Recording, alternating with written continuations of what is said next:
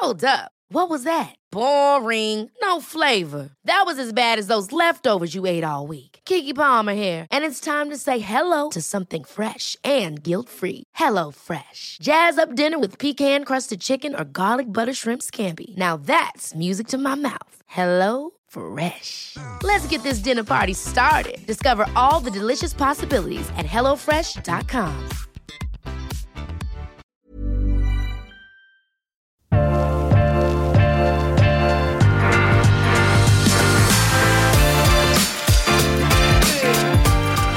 Ok, og da vi faktisk I gang med en ny episode. Ja.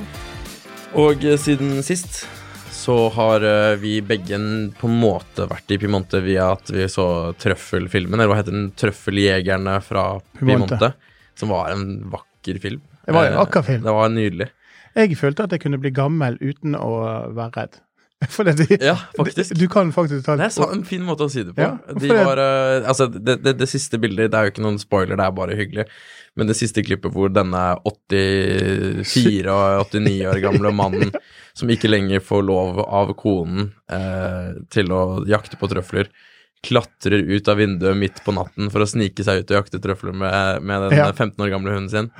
Det ganske hyggelig. Ja, det litt sånn tårer I øyekroken. Men det som var mest sånn, rent sånn med filmen, det var litt lite handling, men samtidig så var det veldig mye øyeblikk fra livene deres. Det var bare øyeblikk. Og det var bare fra gråten til å miste en hund, til å finne trøffel, filming som var veldig bra, og ikke minst humor. Det var nesten som om hele filmen var på en måte spilt inn med sånne viltkameraer, at de bare var på riktig sted til riktig tid. Ja, det var helt vilt noen ganger, du følte du var en hund noen ganger. Ja. Men det jeg synes det var fint med den filmen, det var det at når vi satt der sammen med nærmere 125 andre, så var det at dette var jo hovedsakelig vininteresserte I en previsning, og filmen kommer jo 2.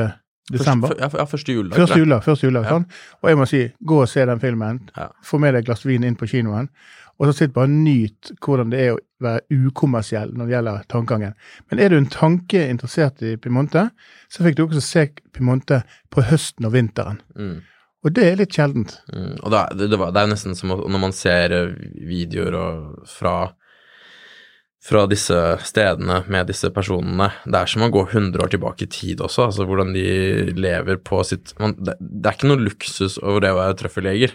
Nei, det noe av det enkleste livet krevende, men på en måte enkleste livet jeg kan tenke meg I nesten hele Europa. Det ikke så mye penger I det for det, og det jo nesten, poenget var at jeg var jo også I Piemonte I helgen, og de prisene som man hørte om at de fikk på gaten, disse I filmen, jo noe helt annet enn det koster på restaurant eller på butikken her hjemme. Så bøndene sitter ikke så mye, eller jegerne sitter ikke igjen med så veldig mye, det mellomleddene, der penger går. Så man burde egentlig ha seg en direkteavtale med en trøffeljeger. Noen sier meg at du har det. Jeg har noen telefoner som jeg kaller trøffeldude I Toskana, trøffeldude I Piemonte. Jeg visste det. Som sånne folk du kan ringe til, så du kan stole på, og så når du kommer ned der, så enten venter de og du møter dem. Men det litt sånn her, de kan ikke engelsk, så du må Google Translate på italiensk, og så ja. Men uansett så det du så, det var jo det at det var en film som jeg virkelig kan anbefale. Det var kjempekoselig, hyggelig, jeg hadde en god opplevelse I går kveld. Altså. Det var veldig bra. Det var godt. Men du var jo ikke bare der for å jakte på trøffel. Du hadde jo, så langt jeg vet, ikke med deg en trøffel inn I studio.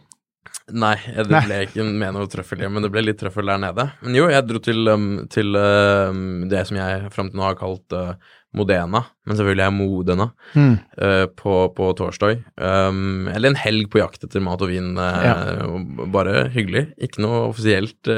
Nei, men dere var jo på besøk av en av de absolutt topprestaurantene I verden, ikke bare I hypen, men på papiret.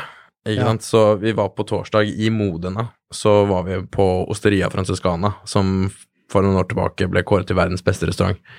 Jeg vet ikke helt ærlig hvordan den kåringen fungerer, men man jo ganske hypet på et sånt besøk. For det første må du booke jævlig lang tid I forveien, det kåret til verdens beste restaurant, og så som jeg snakket om med de jeg var der med, at når verdens beste restaurant ikke et sted som Noma eller Alchemist, eller nå det jo Noma da, men når det et tradisjonelt sted med, la oss kalle det sånn typisk comfort food, italiensk, det pasta, altså det ikke verdens beste fordi det sært, det verdens beste fordi de gjør det beste av det som 15 millioner andre restauranter gjør, da skal det være jævlig godt. Ja. Det det man tenker. Så det du sier, det ikke sånn avantgarde du opplever på Noma andre steder, liksom det ligger for... Nei, eller jeg har egentlig 2 refleksjoner rundt det besøket, og det første at maten var veldig god. Var den spektakulær? Det vil jeg ikke si den var.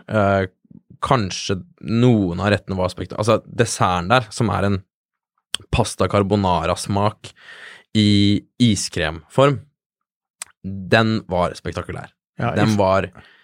Det den by far beste desserten jeg har spist, og den smaken sitter nesten fortsatt i munnen, og det en opplevelse som jeg unner hvem som helst. Det var helt utrolig.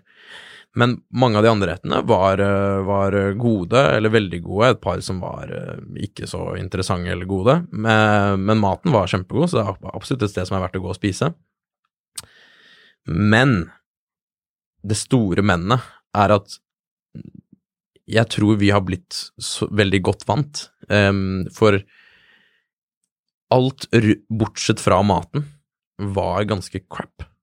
Altså service, oppfølging, interiør, vin, sommelier, alle de andre tingene bortsett fra maten var på sitt beste helt ok. Som ganske spesielt, og jeg lurer på om det bare i Norge vi så godt vant, fordi det jeg sammenligner med det selvfølgelig jo de stedene som vi kan spise på i Oslo, og noen av disse stedene ellers i Skandinavia, sånn som Alchemist, sånn som Noma, som i de samme kåringene har blitt kåret til, ikke sant, verdens beste steder for Michelin-stjerner, som folk skryter av. For det første, servicen av en annen verden, og det mener jeg nesten på den gjennomsnittlige gode restaurant i Oslo. Ikke nødvendigvis på Michelin-stjernenivå, men bare et godt, hyggelig sted å spise bare så utrolig mye bedre på mange av de. Og jeg snakker ikke om at det skal være så godt oppvartet at du føler deg som en konge, det skal bare være hyggelig og effektivt og... Det som man kaller momentum. Altså, bare et sted hvor du går og spiser hvor alt bare flyter da. Ja. Bare for å nevne, nå jo det et spesielt sted da, men på Rena, som vi har hatt Kristoffer her nettopp på podcasten, altså det ikke sammenlignbart. Og igjen, det ikke for å føle seg som en konge, men det skal være presist, og det skal være effektivt, og det skal være hyggelig og velkomment. Og det var det ikke i det hele tatt. Og nå jo dette en vinpodcast, jeg vil jo si at vinen var helt ok, som en ok vinpakke. Vi gikk for vinpakken, vi ville teste ut det. Det var helt ok. Sommelieren var ganske crap, vil jeg si. På et punkt så var det nesten sånn at jeg ville sette vinglasset mitt i risottoen, for jeg tenkte, altså, hva det som skjer her? Og det jeg mener... for at det ikke skal bare bli for søkt, men det jeg mener at en god sommelier forteller litt om hva man kan forvente av vinen, og hvorfor den valgt ut, og kanskje også hvorfor de mener at dette en god match til maten. En sommelier som har pugget et manus, eller som ikke interessert, vil kanskje fortelle deg hva produsenten heter, hva vinen heter, hvilke druer det og hvor den kommer fra, og that's it. Og det var det vi fikk her. At det var det du på en måte kan nesten lese på etiketten. Det det sommelieren forteller, og ikke noe mer. Ja, men det du opplever der, sant, jo en kjensgjerning, og jeg siterer jo Arne Ronald Master på sin hyllest til norske vinkelnere. Det det at de og de beste i verdensklasse. Og det fordi at de italienske sommelierer smaker ofte bare sitt eget, og så de veldig sånn innadvendte. De skal ikke være servile. Og da får du skilnaden, sant? Og så det maten som skal skinne. Men jeg kan nesten ikke forstå hvordan et sted i et vinland, kjent som verdens beste restaurant, ikke har flinkere eller mer interesserte sommelierer som lager mer spennende pairings, eller som i det minste forteller noe mer om vinen man skal drikke. Så jeg kommer ikke til å dra tilbake dit, bare så det er oppsummeringen. Men prisen da? Hva var prisnivået? Det vet jeg ikke. Det har ikke fått det Vipps-oppgjøret ennå. Okay, ja, men jeg regner med at det det samme som, jeg tipper det var 4-5 tusen, sånn som disse andre topprestaurantene koster. Som andre ord... Men jeg vet ikke. Ja, men nå var det en liten fugl som visket i øret mitt at den desserten som du innledningsvis sa, den her var kjempegod. Jeg hadde en liten defekt. Nå jeg spent. Nei, var ikke det der var med litt hår i desserten? Det hører kanskje også med til historien at det nesten sånn klisjé å snakke om, så jeg vil vi skal hoppe det over. Men det var en av kompisene mine hadde et kjempehår på toppen av desserten som blir bare tullete men kanskje grunnen til at man en gang gidder å nevne det var bare fordi at liksom det var på toppen av alt da, at på verdens restaurant, og på det punktet så var jo til og med han Massimo Bottura der og skulle i teorien se over maten. Og det mer hår enn du noen gang har på hodet som var i den ene desserten der. Ja, det var fantastisk. Så, men bortsett fra det så har det vært et sted som har vært å spise, men kanskje ikke et verst sted å gå to. Men det du oppsummerer jo rett og slett det som jeg også opplever når jeg ute og spiser, også på gode restauranter, det det at du må liksom, et godt råd, det å finne ut hvor lokalbefolkningen går og spiser. Selvfølgelig oppsøke de restaurantene som får heder og ære, men samtidig så det sånn litt lave skuldre å gå inn, men det som jeg alltid anbefaler folk til å gjøre når de bestiller bord, det å lage en anledning også for restauranten at du kommer. Altså du forteller hvor viktig det for deg. Og mange ganger så blir det ofte liksom statisk. Men altså, må man fortelle det? Det selvfølgelig en fordel, men det skal... ikke alle som går inn på verdens beste restaurant interessert i mat, liksom? Jeg synes ikke de der stas å være der. Så, men når det sagt, så det jo flere steder å spise i Italia. Ja. Vi var mest i La Morra. Og så en liten tur i Sellunga, og spiste på noen av disse klassiske stedene som enhver person som har vært der noen ganger eller spurt andre om råd vil sannsynligvis anbefale de samme stedene, men Centro Storico stedet som har, ikke sant, det fantastisk mat, fantastisk vin, crap lokal, men bare så sykt hyggelig å være der. God stemning. Og dette Moremosin-stedet i La Morra, som vi bodde bokstavelig talt 3 meter unna, så hvis jeg skal gi et tips til meg selv i fremtiden, eller noen andre som skal ned dit også, var at vinprisene jo ganske gode på disse stedene, eller noen ganger veldig gode. Cirka som polprisen i Norge, men med et veldig bra utvalg. Og på dette Moremosin-stedet, vi testet ikke det ut, for vi ble bare sittende der, men de hadde, og det vet jeg ikke om fordi at de har prøvd sånn nytt under korona, eller alt har vært sånn, men det sto i hvert fall på vinkartet at de hadde takeaway på alle vinene til en enda lavere pris enn det som var i restauranten, og de prisene var ganske lave fra før av. En del var mye billigere enn Pol også. Så ikke sant, men også maten strålende, det gjelder på alle disse stedene. Det tredje stedet vi hva het det? Osteria Vignaiolo. Jo, der har jeg vært. Ja. Det et veldig fint sted. Så det liksom de 3 stedene vi var egentlig, Centro Storico og Moremosin og Osteria Vignaiolo. Alle 3 kjempehyggelige steder. Og så det så jækla billig også. Altså, det koster liksom 9 euro for en fantastisk pasta. Ja, men det billig inn til det som du innledningsvis snakker om. Det billig til de begynner å be de ta på trøffel. Ja, altså 90% av regningen jo trøffel og vin. Så du legger ikke merke til matprisen nesten. Men utrolig hyggelige steder. Så det vi gjorde også i tillegg, det var å gå innom en produsent som jeg egentlig ikke kjente noe særlig til fra før av, men som heter Bulotto. Du kjenner jo... Men har han fortsatt sin egen kirke? Ikke som jeg så, men det så ut som der de hadde vært, eller der de bodde, der de holdt til. Det var jo et sted de åpenbart har vært lenge, så jeg tror ikke de har flyttet. Jeg bor jo alltid i samme by, jeg i Piemonte. Jeg vil like ved et lite bed and breakfast, av et liten familie, i kvartalet nedenfor. Og Bulotto jo en produsent som har forbedret seg så innmari kraftig, sant? Jeg vet ikke om han fortsatt litt sjeløyd. Vi møtte ikke han, vi møtte hun. Nei, ok, ja. Men de har jo da nettopp pusset opp. Hva sa du, han sjeløyd? Ja, så han har en litt sånn skjevt. Jeg tror men det de har gjort er at disse her har jo blitt store fra Piemonte til Cuba av alle steder. Så på dekorasjonen utvendig, så er det sånn gule farger og litt sånn ekstravaganter. Og så er det palmer inni bakgården der. Og så har de renovert hele stedet. Og det har ikke jeg sett ennå. Det så ikke jeg heller. Nei. Men det var utrolig gode viner. Det så... Og det lages nesten ingenting. Møtte jo Lars som importerer det i går på filmen. Han sier at han får nesten ikke noe han heller. Og de selger vel nesten bare direkte, at det når vel ikke nesten på Polen engang. Men de har denne toppvin, denne Monvigliero, altså Baroloen deres helt strålende, og de har masse identitet, virkelig noen som du i en lang rekke med baroler, noen du kan plukke ut og si, den kjenner jeg, den har noe særegent over seg, den har noe ekstra.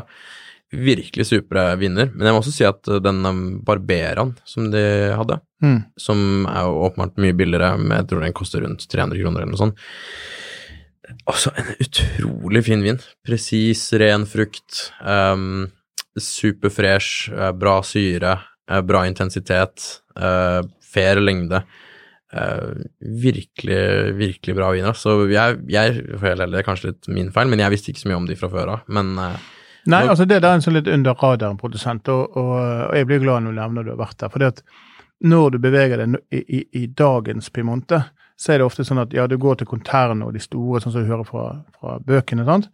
Men så det en skog av veldig gode unge, ikke unge, han jo rundt 50 år, han billetter nå, men som da bygger opp et renommé, men de også i marker som begynner å bli gamle. Og jeg har nå kanskje 10 års tid, fra første gang jeg besøkte dem, da tok de et løft og bygget opp kjelleren sin, rett og slett fikk mer luft og gravet ned og pusset opp nesten.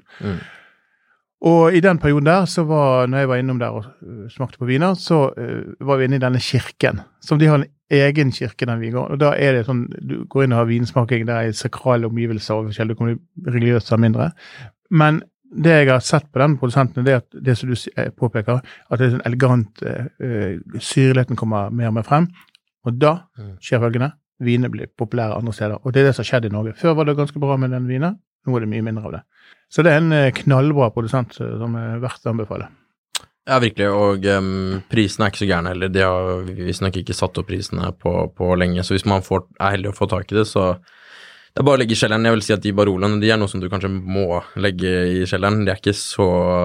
Du merker at de trenger litt tid på å åpne så ordentlig opp, men hvis man har litt tid, så... Ja, jeg kommer i hvert fall til å prøve å få tak i noen flasker og spare 10-15 år.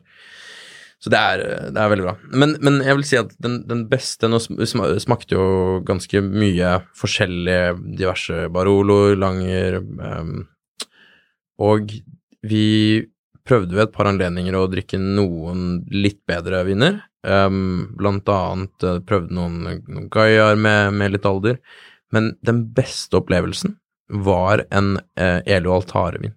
Ja. Og koster jo ikke sant, en tredjedel av hva disse Gaiaene koster, for eksempel. Men mye renere frukt, mye mer elegant, altså bedre lengde, mer fløyelsmyk tekstur. Men var dere innom?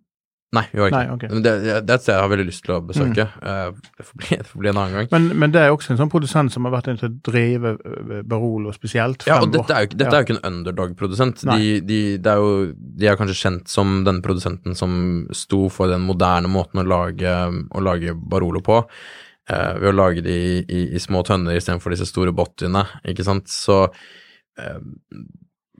de skal være mer approachable når de er yngre, det det de er kjent for, men det var bare altså sånn uavhengig av stil, så var det bare av så super kvalitet, og jeg tror der nede så kostet den flasken som vi drakk, den kanskje kostet, jeg lurer på om det var Barolo eller Barolo et eller annet fra Elo Altare, og det kostet om det var 100 euro eller under 100 euro på restaurant, og var bare altså så jækla god. Jeg har noen flasker hjemme, og når jeg smakte det her igjen nå, for jeg drikker ikke sånn kjempeofte, så angrer jeg på at jeg ikke har prøvd å få tak i mer.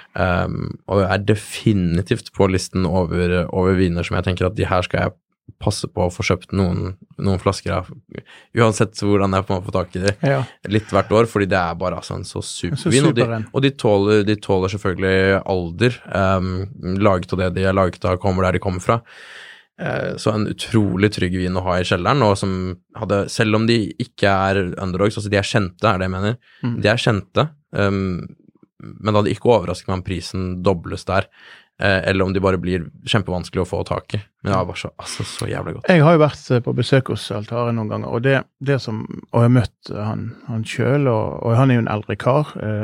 Gamlefar? Ja, gamlefar en eldre kar. Men Silvia, som det datteren, masse krøller, sant? Altså, og hun har nok brakt også mer energi og denne renheten inn i de vinene der. Og så har hun på en måte styrt markedet litt mer enn far, for far var ofte litt sånn gamle venner og forskjellig. Hun litt mer sånn her, være de rette miljøene, og så bygger hun ryktet sitt etter det. Men jeg har, da jeg var der sist da, så skal vi legge ned den adressen og den vineriet til begge disse billetter og til denne Altare, for det en sånn der, som det veldig velkommen som nordmenn å reise og besøke. Bare legge planlegge på forhånd, gi beskjed en uke før at nå kommer jeg, da stiller de opp selv og gir det en full omvisning. Det gjør jeg gjerne neste gang. Og da det sånn at legger du noen kroner på bordet og så kjøper med deg noen vin og sier fra deg, vi skal bruke litt penger også, så gir de line-up på ting. Og det fantastisk. I hvert fall fantastiske viner. Men vi har også en vin her i dag, og det da selvfølgelig i tema Piemonte. Og hva det, Sven? Du, jeg har funnet frem til en produsent som, vet du, vi smaker ofte produsenter som de har flere 100 års historie, og det liksom, det ikke måte på. Men denne produsenten her, altså Piero Benevilli, en produsent som importeres i Norge fra den lille importøren oppe på Skigaren. Og det har vist seg at den nesen de har for å finne små knallprodusenter god. Og husker du den musserende burgundvin vi hadde? Den som var 48 flasker, og alt bare forsvant med en gang. Kan ikke huske. Podcast-sider, men vi skal nevne den i beskrivelsen din da. Men det som gir meg med denne vinen her, det det at han lager ca. 3.500 kasser sant, i året, så det ikke lite, men det liten produksjon. Men dette for meg, det som Barolo gir når du gir det florale preget. Det der når frukten der, kirsebærtone, modne kirsebærtone, men en gang du løfter opp glasset og har det, så kjenner du sånn, og vi har jo den Lacoste de Montforte, som en pitteliten vinmark, som alt annet de gjør. Og det en produsent som da startet opp i 78, og husker at hva var Piemonte i 1978? Det var next to nothing i forhold til i dag. Så de har vært med på den moderne reisen, men de har ikke tatt med seg alle tradisjonene som kommer fra de tette utgavene av det.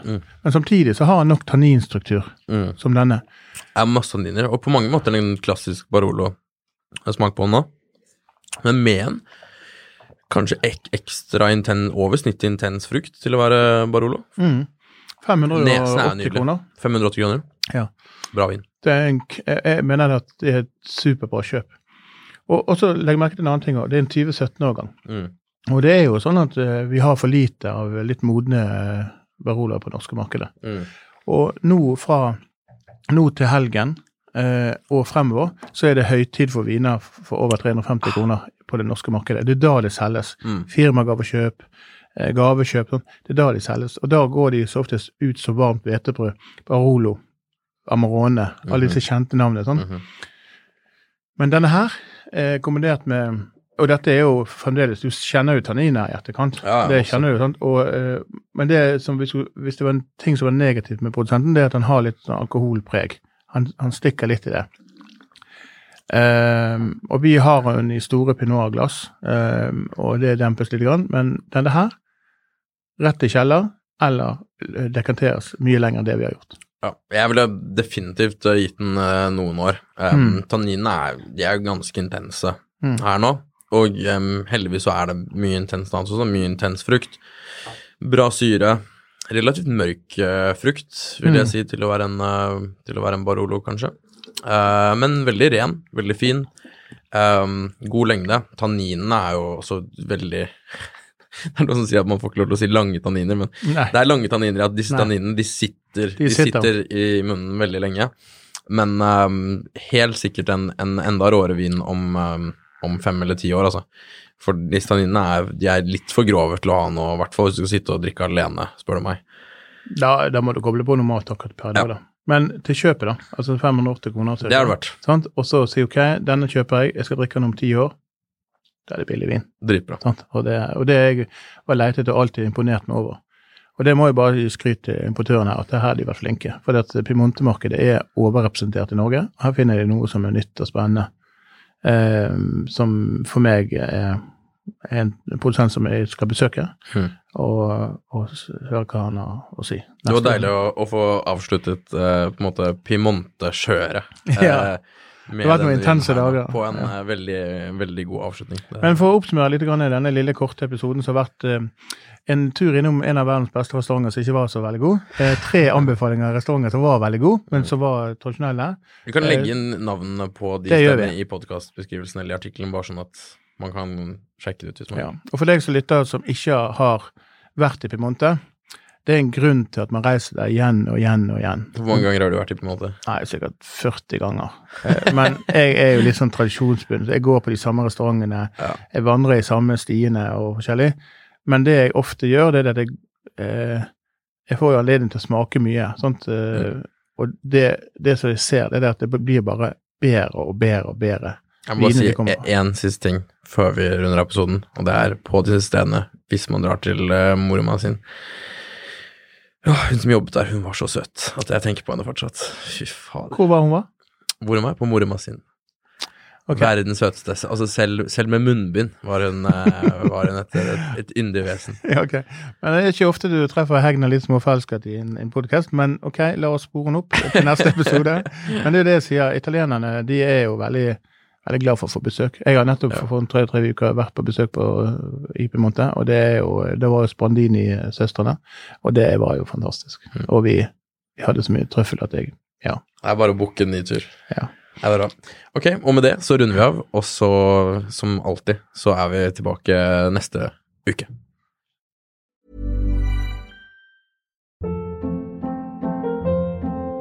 Hold up. What was that? Boring. No flavor. That was as bad as those leftovers you ate all week. Keke Palmer here, and it's time to say hello to something fresh and guilt-free. Hello Fresh. Jazz up dinner with pecan-crusted chicken or garlic butter shrimp scampi. Now that's music to my mouth. Hello Fresh. Let's get this dinner party started. Discover all the delicious possibilities at hellofresh.com. Ukens vindtips med Svein en Finansavisen-podcast. Programleder Svein Lindin, produsent Lars Brenden Skram, og podcast- og videoansvarlig Marius Mørk Larsen. Ansvarlig redaktør Trygve Hegnar.